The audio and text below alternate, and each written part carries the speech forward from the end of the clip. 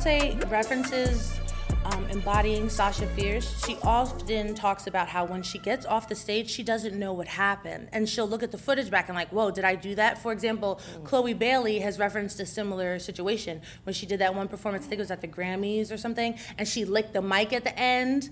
And she had no recollection of doing that because she was in it. That's how you know you're doing what you're supposed to be doing, when you're in it. Like, I just always see lights and I hear laughter. That's it. I don't feel anything, I don't think, I just do. And that's when you know you got it. Hello everybody, and welcome back to another episode of To The Last Drop, where we seek to offer you support in attaining, maintaining, or just being entertained by sobriety. I'm your host, Dominique Spinelli. And I'm Shelly Robbins. So pretty much every weekend, okay, so I'm from Jersey, and we live by New Brunswick, which is Rutgers campus. So we would go and party on the strip, the bar strip where all the students were at. That's where we were. And initially we were just partying. So $2 Tuesdays, Thirsty Thursdays, Friday, Saturday. So you already see where the problem came in, living that college lifestyle. And meanwhile, I'm just majoring in Eastern Ave instead of like really majoring in something at school.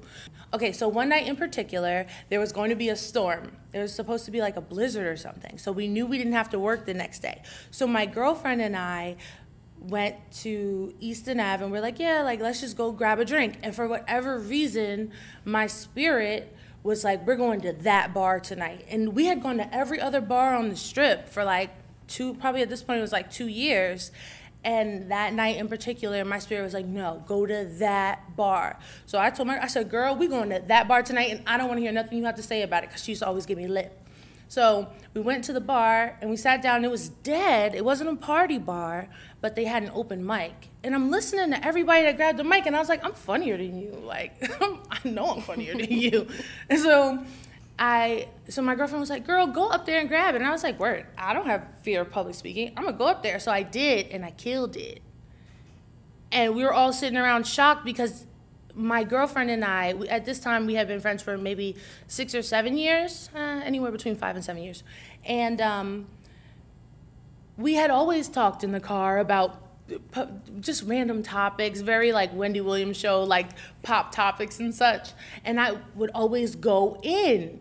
And they would crack up, but I never thought I was funny. I thought they were just laughing. So when I grabbed the mic that day and I got a response from people I didn't know, I was like, I think I have something here. She was like, Dom, you got it. So, and then from there, the host had reached out to me, pretty much had made me part of his like group. And now we're kind of running like a fake Chitlin circuit. A Chitlin circuit on a smaller scale. So now we're, wherever he's at is where I'm at. And then I just started making more connections. The next thing you know, in less than a year of doing comedy, I had already booked a show for like $150. That's not typical. But the thing was, the drinking started taking away from the writing. It took away from the concentration on the stage. I'm so focused on, okay, you're scared right now, but you wasn't scared that first time you did it, that I couldn't tend to the art of comedy. And that's what I loved so much about it initially, was studying all of the different comedians and like seeing what made them special. Now at this point, I think it goes into kind of imposter syndrome almost.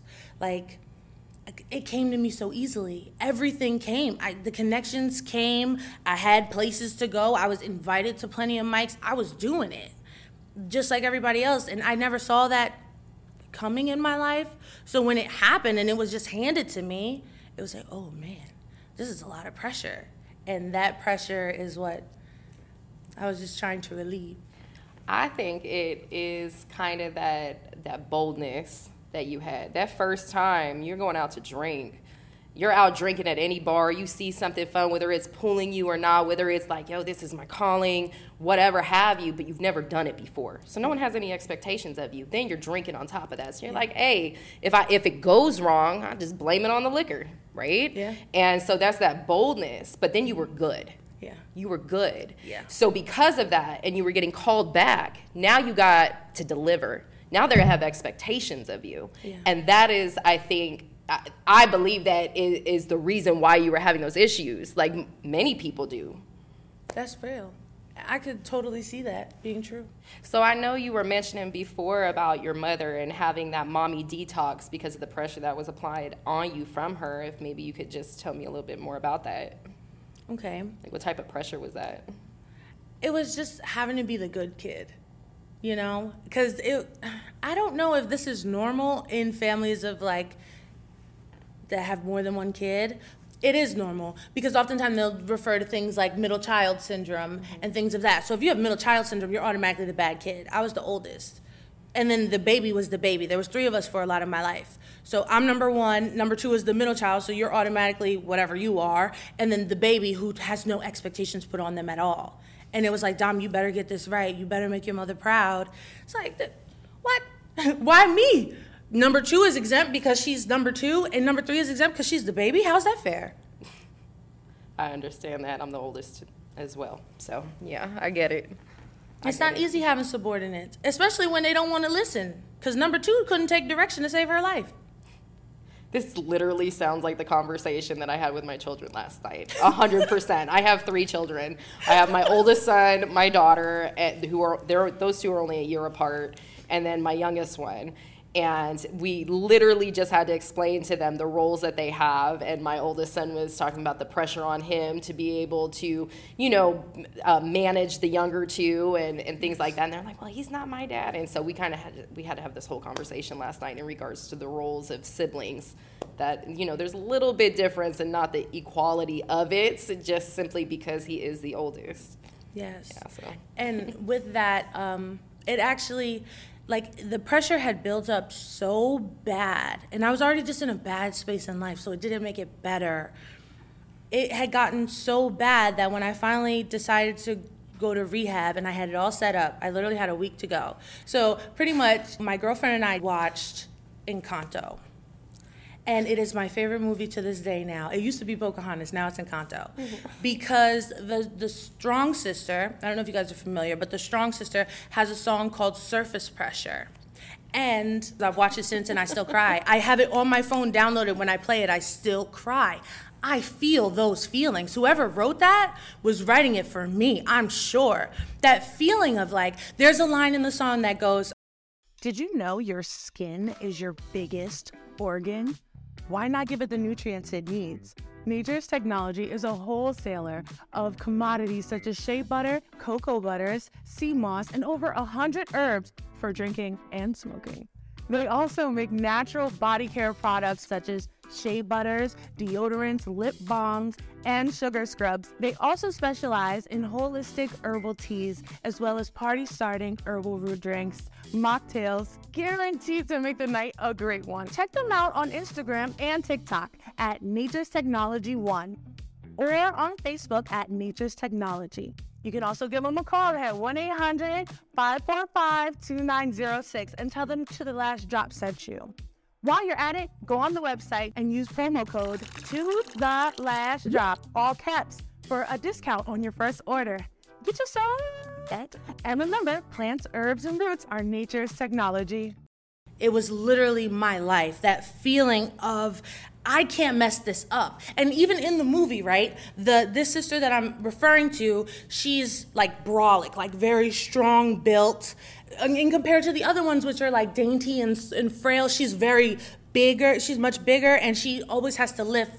Like you're doing that to feel feminine, because let me read the line in the song. But wait, if I could shake this crushing weight of expectation, would that free some room up for joy or relaxation or simple pleasure? Instead, we measure the growing pressure that keeps growing, keep going, because all we know is pressure like a drip, drip, drip that'll never stop.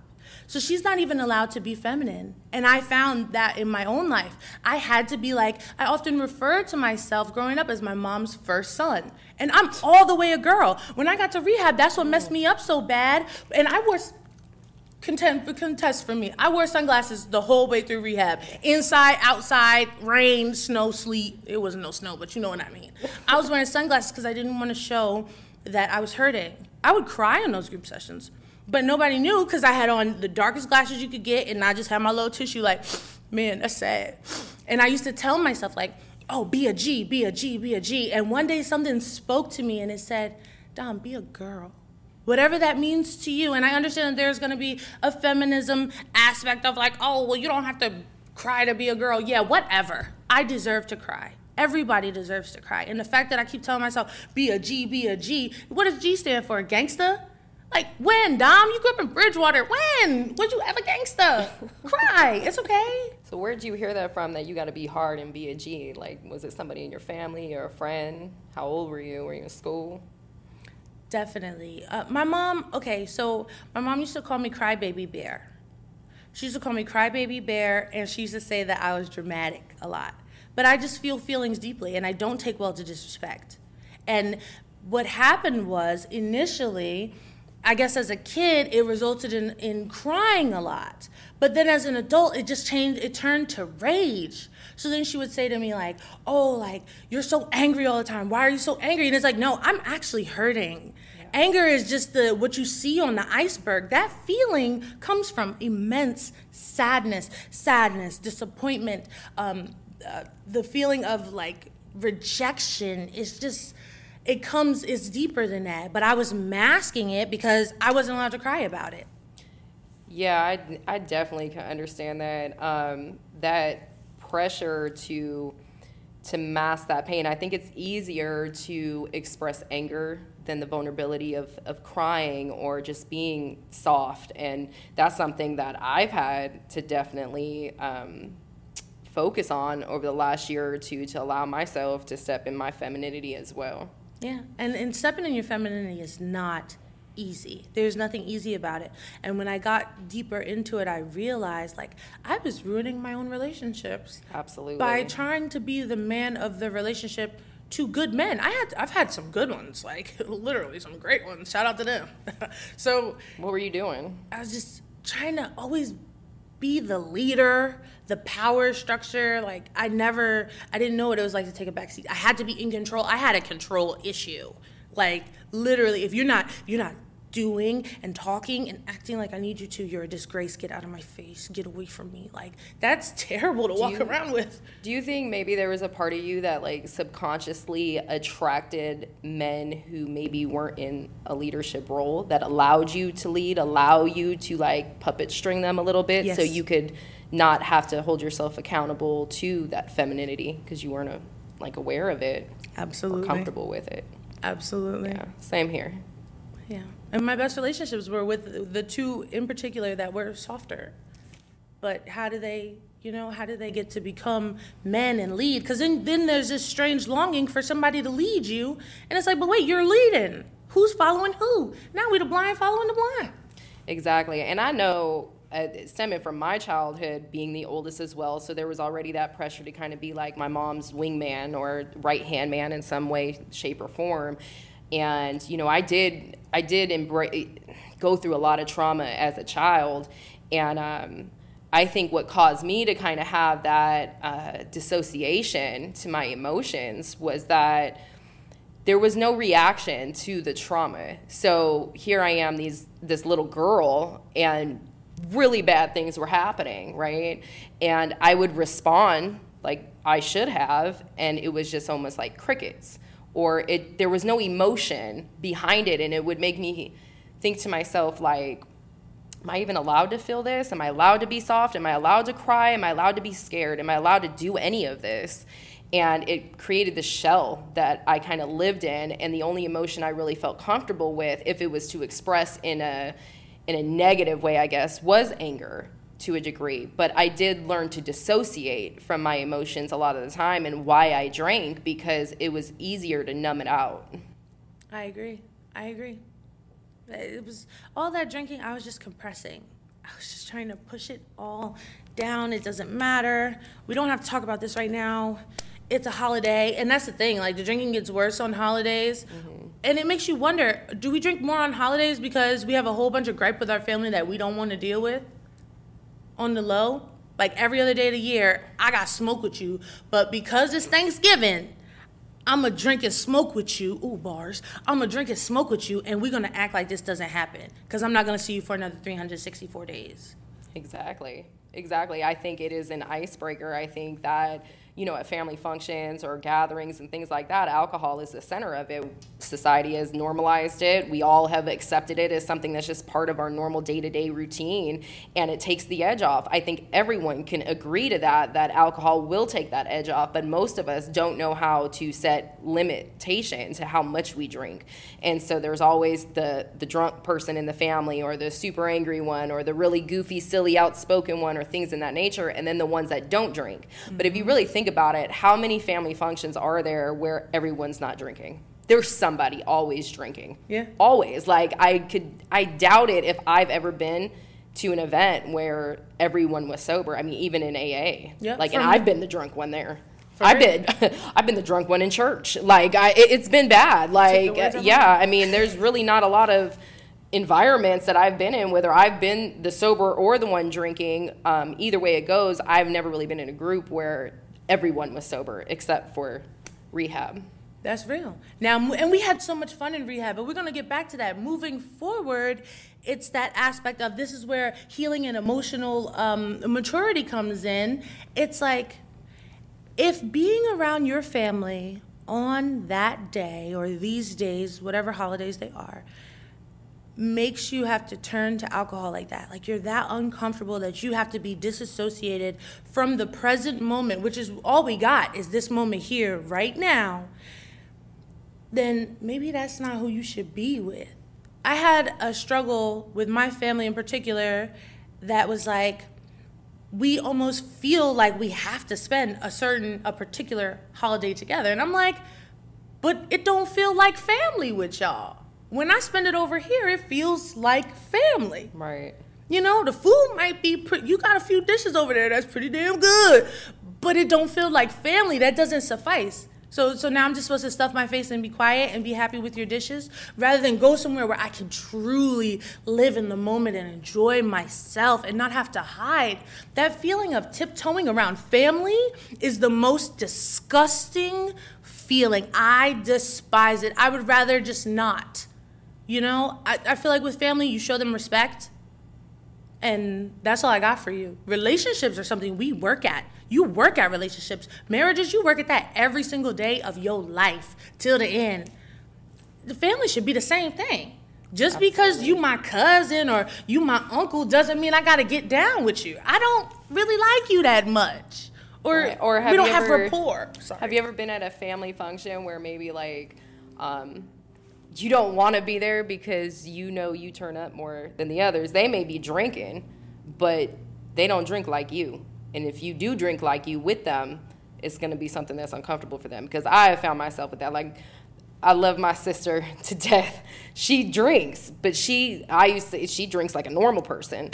And she could have her one glass of champagne or one glass of wine and be done. And really be done with that and enjoy the rest of the night. Where me, once that bottle cracks, it's to the last drop. I'm going until the night is over with. I didn't know how to like put boundaries to that until until the night was just done. So I found myself like not wanting to participate in certain family functions and things like that, and especially when it came to her. And it wasn't that so much anything she was doing wrong. It was just I was very aware that her and I have definitely two different lifestyles. Mm-hmm. And I didn't want to be uncomfortable. I didn't want to make no one uncomfortable. I didn't want to be rejected. That's a really big issue for me. Rejection. I have a hard time processing that. Especially when I was drinking, like I just didn't want to deal with it. So it was easier to like pretend. I could sit in a driveway and throw a shot back or drink my little mini wine in the car before I go in. I'm already walking in more lit. And, while I'm there, anybody may have seen me only have one or two glasses of wine, like, oh, she's good. But in actuality, I probably had, way more than that, 2 or 3, 4, I don't know, but I was able to function to the extent I think of maybe even what people expected me to function, because I drank so much. They were used to that version of me. And because I wasn't a sloppy drunk or, a fighter, like I have fun, I enjoy myself for the most part until it got ugly. But, that was just what it was. So people expected that out of me. And I liked it because I didn't feel that feeling sitting inside of me, that little girl, being introverted and scared and shy and anxiety and all of that. It was just lifted. It was gone. It was like, I'm just going to be me, but in actuality, it wasn't me. That's real. This episode is sponsored by Jacalo. We are the #1 luxury brand that empowers you to be yourself. So join the movement and rock the motto at jacalo9.com. Also follow us at jacalo_9 on all social media platforms. We'll see you there. Okay, so since we left rehab, which was Memorial Day weekend. We're almost a both year of us, out. Yeah. What have you found that you like to do sober? Like, what are your go-tos, or what have you experienced in the last 8-9 months? Well, I like to go to the movies. Yeah? I really do. I used to drink to go to the movies, oddly enough, and then I would fall asleep in the movie.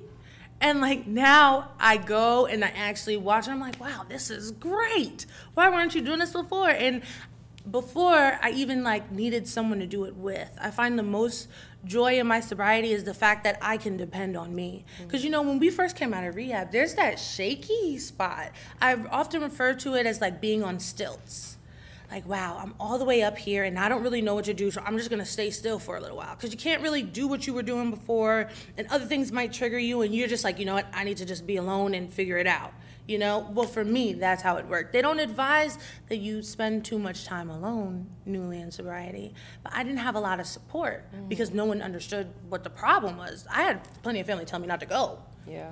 So, so that stilt point, and I realized that I had a dependency issue, not just on alcohol, but on humans. And that feeling of like, okay, I need somebody around me. I need someone to take care of. I need something to fix or control. And then it was like, dang, all you got is you. All you got is you. And these cats. My cats, and I tried to control them too for a little while, but if anybody owns a cat, you know, that's the one thing you can't control is a cat. Yeah, I definitely, I think mine is a little bit different simply for the fact that I've always been comfortable in the sense of like going out by myself, but not sober before. So I was very comfortable doing things alone because it was in privacy, and especially if it had to do with drinking, that was very easy for me to cover up. I'd take myself out to eat, go to the bar, go to the casino, whatever, the movies, concert, you name it, I could do it by myself. And I thought it was kind of like empowering. Like, here I am, this woman in Vegas, single, going out doing things by myself. And in actuality, it was just creating like this domino effect because I was hiding who I was. Like, it was just manipulative and lying and trying to cover up certain things. And it may have been small white lies, but that's kind of what the issue was. So leaving rehab, I haven't really spent like a whole lot of time by myself, but I was actually scared to do things sober. And I had a trip to go to New York right when I left rehab. I literally left rehab and went straight to New York City. Never been there before. It has been a dream of mine to go to New York and experience that, but I was actually very afraid to go on a vacation and do the things you do in New York and stay sober if I was going to be tempted to drink. If I was going to be an emotional mess, if I was going to be dissociated from the fun, I don't know. I don't know how to have fun sober to that degree. So I was a little apprehensive about it, but I had a ball. Like, I had so much fun. I had no desire to drink. I remember every single thing. I didn't look a mess in any of my photos. I was able to have the conversations I wanted to have and see and do the things I wanted to see and do. And I think that just kind of domino affected since then, because I've been on a few different vacations since then. I've also been able to go see a lot of professional sporting events, which is really fun for me because I've never seen any sporting events live in my entire life. And I think that had to do with, I know the Raiders are in Vegas now, but we never had a sports team there for all of my life. So I just never seen it, right? Besides maybe a high school team or something. But yeah, so I've been able to experience hockey, soccer, NBA, NFL, and, you know, doing it right too, like out on the field. Like at the NFL game, we went on the first of the year. So we started off the year there and was able to go down the field after the game and things like that. I wouldn't have been able to do that if I wasn't sober, you know, like especially walking in some stilettos on that field. I know it wouldn't happen. So I'm glad I've been able to like have those experiences. And I think because I am sober, you know, those opportunities are coming to me. Yeah. All right, Domine, so what are we sipping on today? Well, this week we are sipping on Fever Tree ginger beer. Why? Because I found in my sobriety that ginger beer brought me so much joy. And would you agree, Shelly? I actually like it. Yeah, it was definitely a replacement for me. So I feel like I was having a drink, but really wasn't, just not to feel left out. That was kind of my deal. Agreed. And I think something to do with my hand as well. Yeah. Like just having something in my hand, it was just so normal for me. So it was a good replacement. Agreed. And it's great for you. Tastes good. It comes in a glass bottle typically, so that just gets rid of that hand and mouth feeling. A lot of times with like smokers, for example, they'll still hold smoke sticks because you want the hand and mouth sensation. This will give you the same thing. Imagine you're drinking a little Coronita. You got that Fever Tree ginger beer. This is that jam. Shelly, you be everywhere. You really make a lot of moves. What's next on the agenda? Actually, this weekend, I'm headed to Vegas. I haven't been to Vegas. I haven't been back home since August of 21, so about a year and a half. Last year was a full calendar year that I've ever not had been in Las Vegas in my entire life. So I'm excited to go back for a few days, go see Vegas as a tourist instead of a resident. Seriously? Yeah. So what do you plan to do now that you're sober? And it must be hard being in Sin City sober. Like, what are you thinking you're going to do? I am going to enjoy it. Like, honestly, I don't really see myself having an issue without drinking. So we're staying on the Strip. I'm going to do all the things that tourists do, right? Like, so up at the, the Paris? I want to go up to the top and see the view. I want to go even to like the Las Vegas sign. I want to go I don't know. There's so many different things that I want to do. Maybe go see a show. I'm gonna go to a club. You know, I got the hookup. I got someone who got a man at the door. I'm still going, but I'm gonna do it sober. I'm gonna enjoy it, and that's like the plan. I just want to go and be on vacation in Las Vegas and not feel like a resident or anything like that. I don't have no one to see, no family or friends that I'm visiting. I'm going there strictly just to enjoy myself. Where are you going next? I know you got a vacation coming. I'm on vacation right now with you, right. Shelly. But then next week I gotta go to Florida. Next week we're going on vacation to Florida.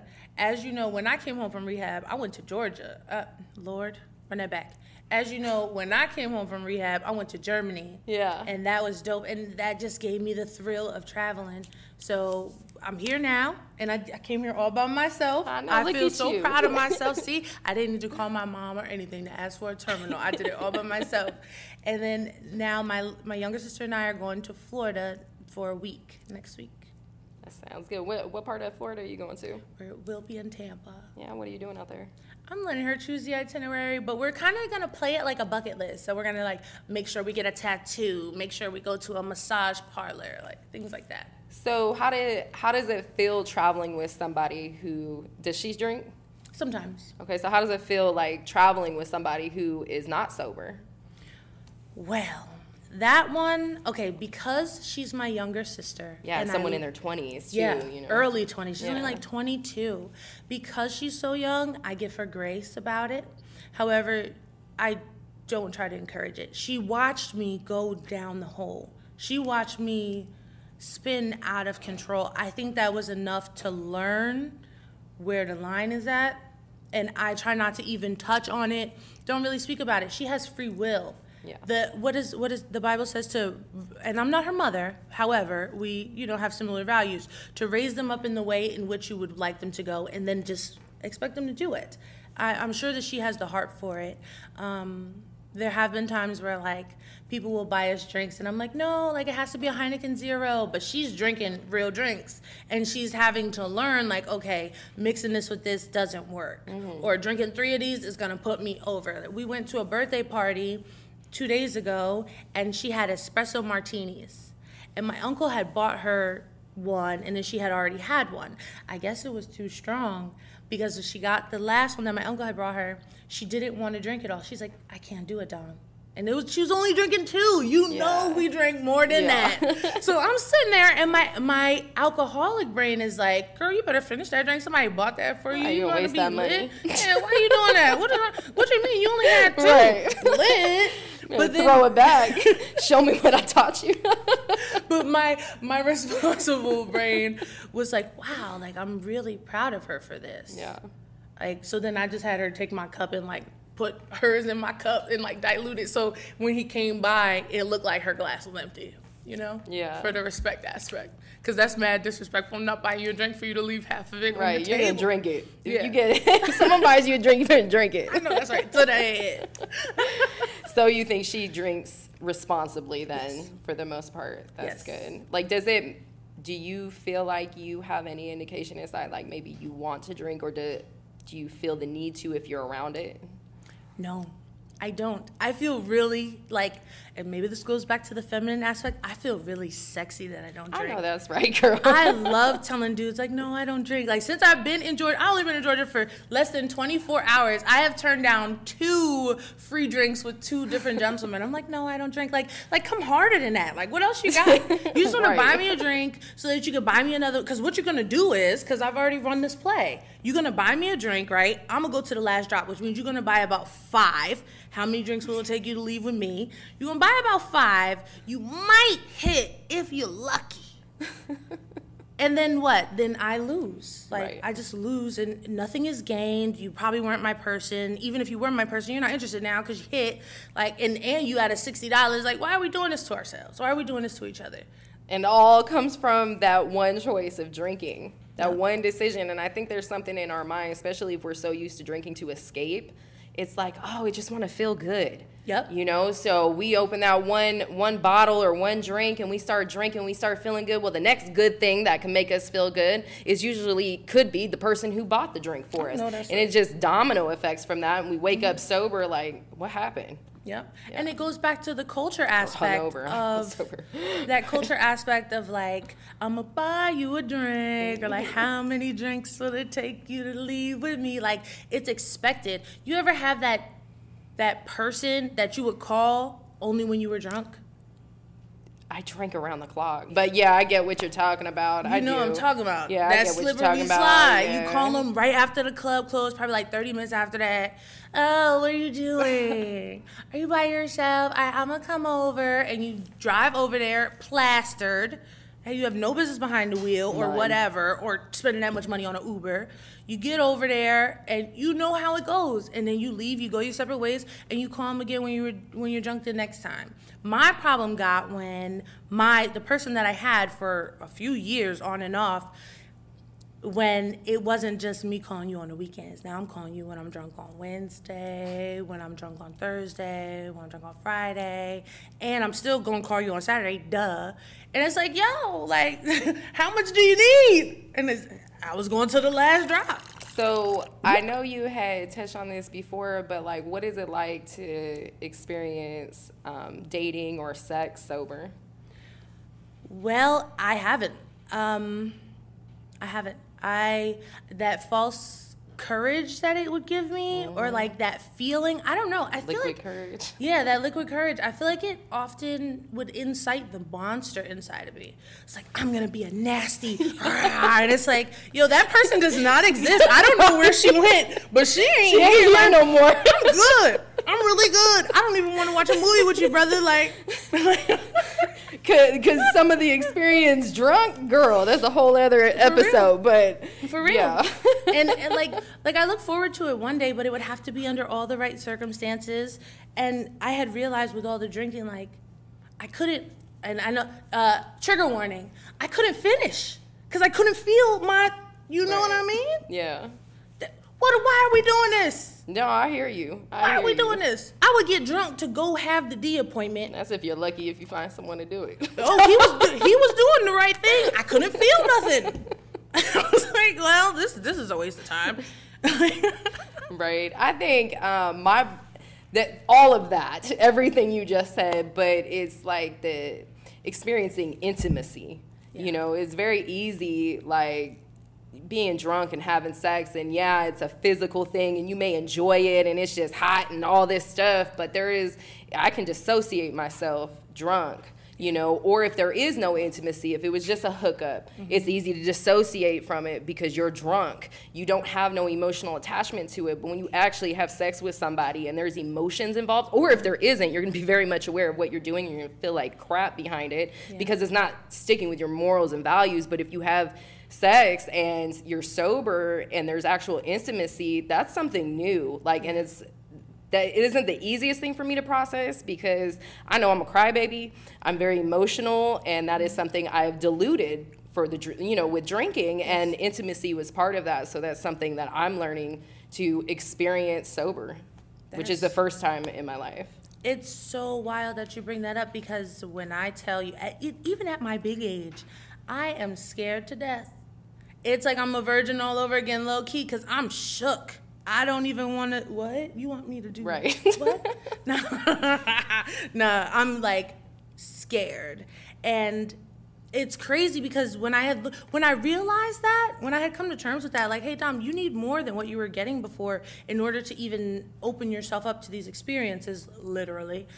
I realized that a lot of my sexual history took place plastered, like under the influence. Yeah. I'll say my first like 2 years of sex, okay, no. But that was a long time ago. So every year after that, I was drunk. Yeah, and I know for myself, I've experienced a lot of abuse, SA and all of that at a young age as an adult.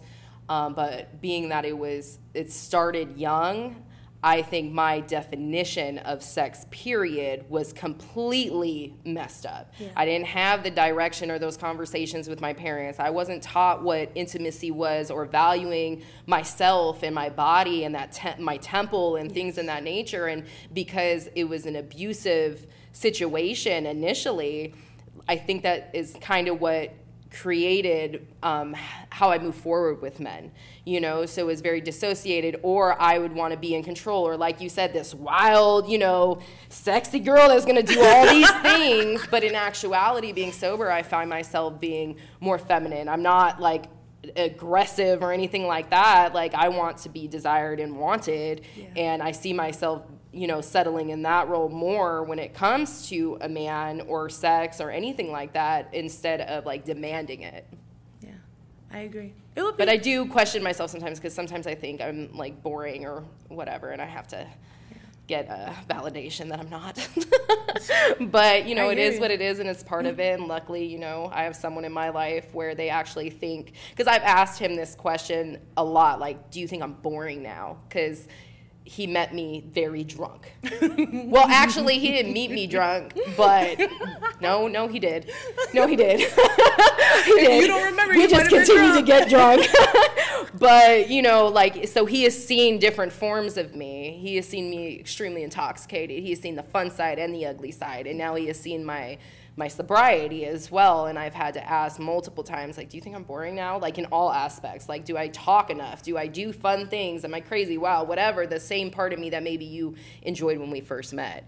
And he tells me all the time, like, no, you're like lit still. Like, you don't shut up. You have plenty to say. You're fun. Yes, he's like, you just don't look a mess at 4 a.m. coming back from wherever we're going. You're not like a complete wreck. And you just hold yourself together better. And he also said, like, it's sexy. He's like, I love taking you out. And you're like, I know you're the only one sober there. And I see, we order you a glass of water, and how all the girls will look at you and be like, oh, she ain't drinking all snooty. I'm like, no, me and my lemon water. You could think what it is or whatever. Or when it comes to guys, they notice it as well. Like, dang, he's got a chick on his arm that isn't drinking. She's like the only chick in the bar that is not intoxicated, and the woo girl and the A girl and all this, And so I question it a little bit with myself, but it does make me feel good. And I do like the idea that I have control. I kind of look at it, because I'm a controlling person as well. Yeah. And it's very, what's the word for it? It's ironic that we want so much control, but yet we want to be so free. And so we liberate ourselves through drinking. Yes.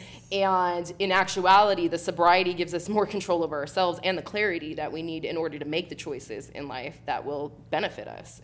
Agreed. I remember there was a particular day in the facility that I spoke on that control aspect, and I said, right now, we are doing, like, being in a rehab, we have the most control over our lives that we've ever had, but we drank to have control. Like, it's just ironic. It's crazy. It's ironic. Yeah, and it's funny because I want to mention this. So we met in rehab, and we did. when I pulled up, I was so afraid to go. I had been wanting to go to rehab for like a year or two. It came up multiple times, but it just never was the right time. And my biggest deal was I needed a pause button in life. I'm a single mother of 3. I work. I'm an entrepreneur. I got a job. Like all the things, right? Anyone could say, but I'm dealing with a lot of trauma.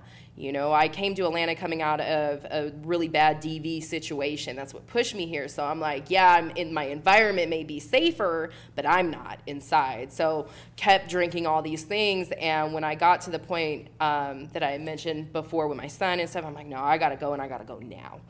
And I was actually going to put it off until June, until after my vacations. Me too. So I could go drink in New York. Me too. But I was like, absolutely not. I don't even think I'll make it between now and then, because this is getting real out here in these streets, and I am not trying to see how much further I can go, because I can check off the list. I was doing the most, and it was either jail or the grave. That's how I was feeling. Yes. It's one or the other.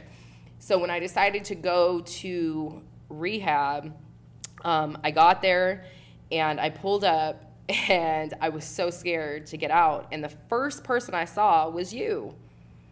And I obviously didn't know you at that point. And I pull up, and you were like outside laying on a lawn chair, like sunbathing. And you were literally like golden, glowing, just basking in the sun.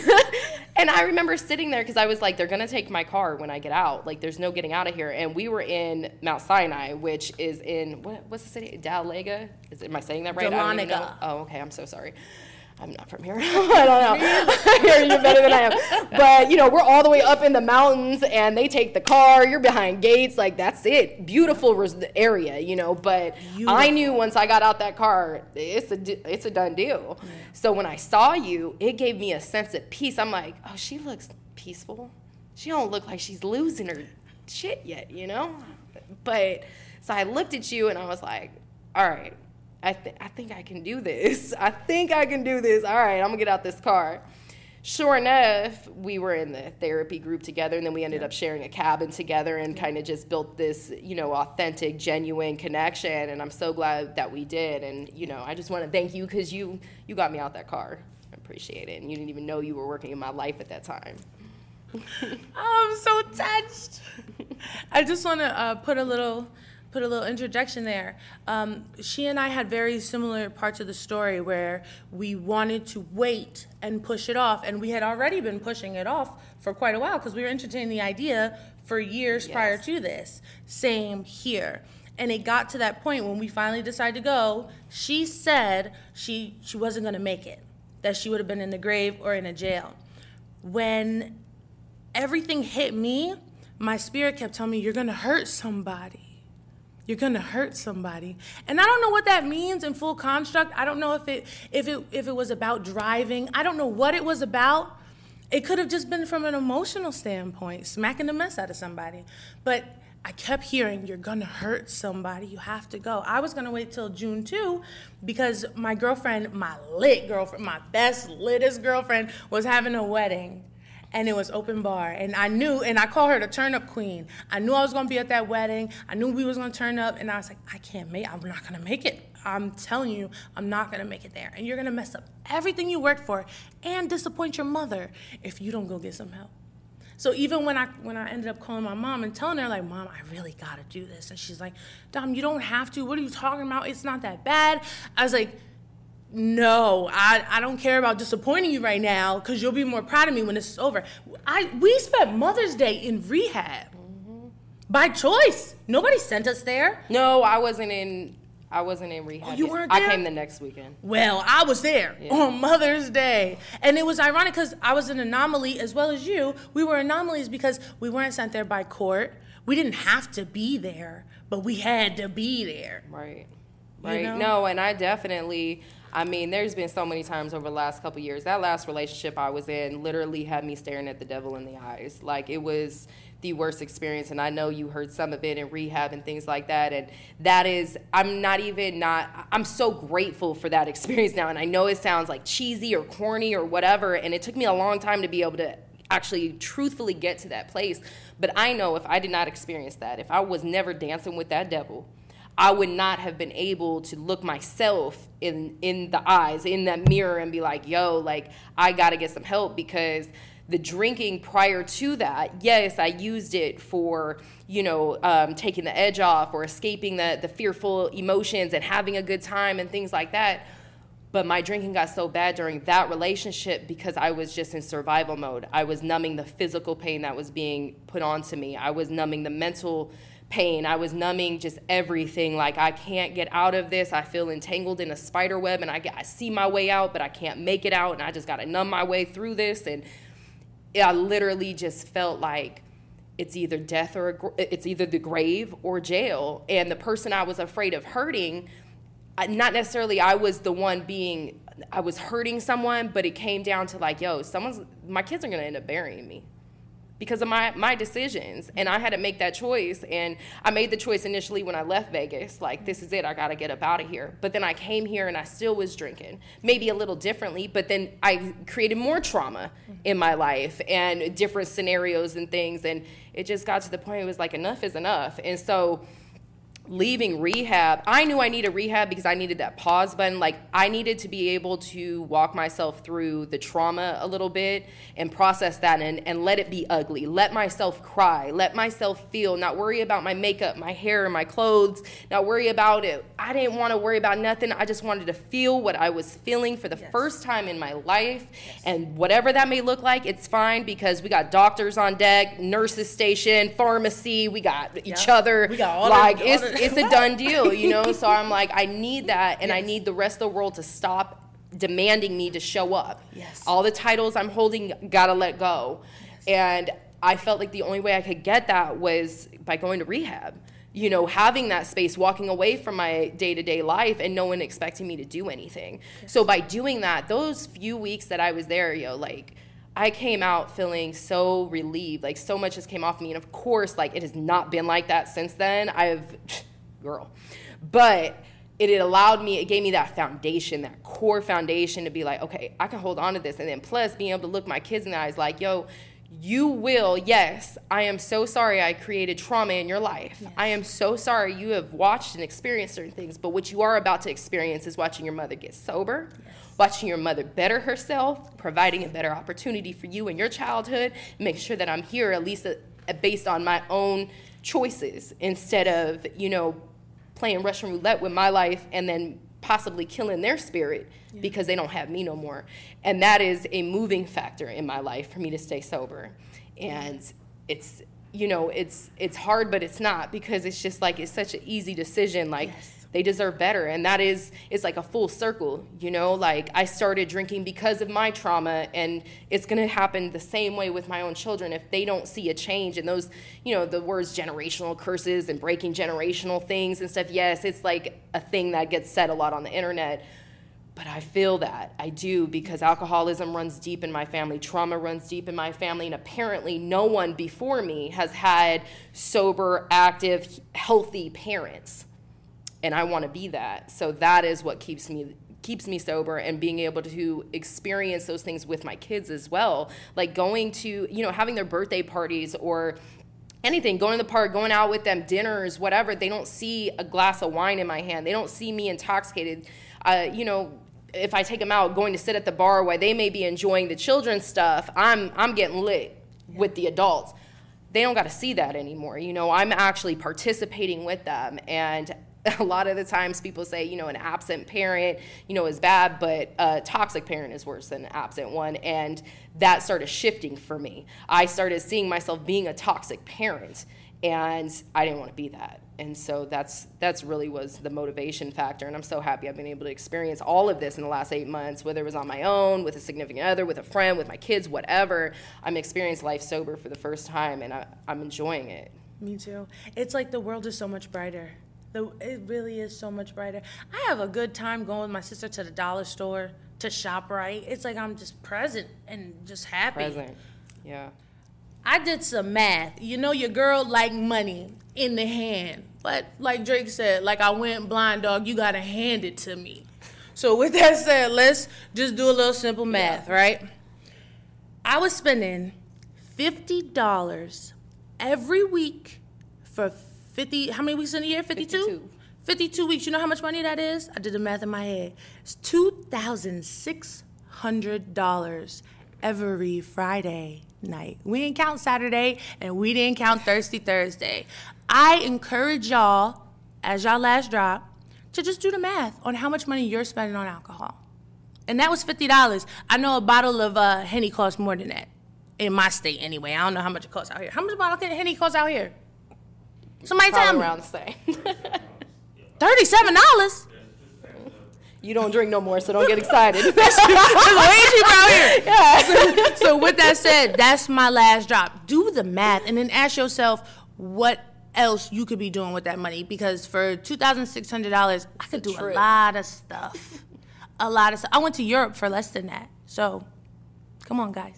Okay, so you heard our testimonies here, and if you're experiencing anything similar, you're hearing that you might hurt yourself or someone else, or you're hearing that you might not make it to Christmas, or it's reflecting in your health, there's a number that you can call, and there's a place that you can reach out to. We went to Mount Sinai in Dahlonega, Georgia. I'm from New Jersey. They take a lot of insurances. I'm all the way from New Jersey, so it was a nice little vacation, if you will, but it's one where it pays off in the end. You're gonna feel better. So if you need any help, the number, we're gonna try to get it on the bottom of the screen, and just reach out and call. They'll give you a random liaison. They'll answer all your questions. They pick you up from the airport if you're out of state. They do all of that. Just inquire. I inquired, and I didn't even end up going for 2 months after that. So it's just worth it to ask the questions, especially if you feel like you're not gonna make it. Make a choice that you never had before. Might just save your life. It might. It saved mine.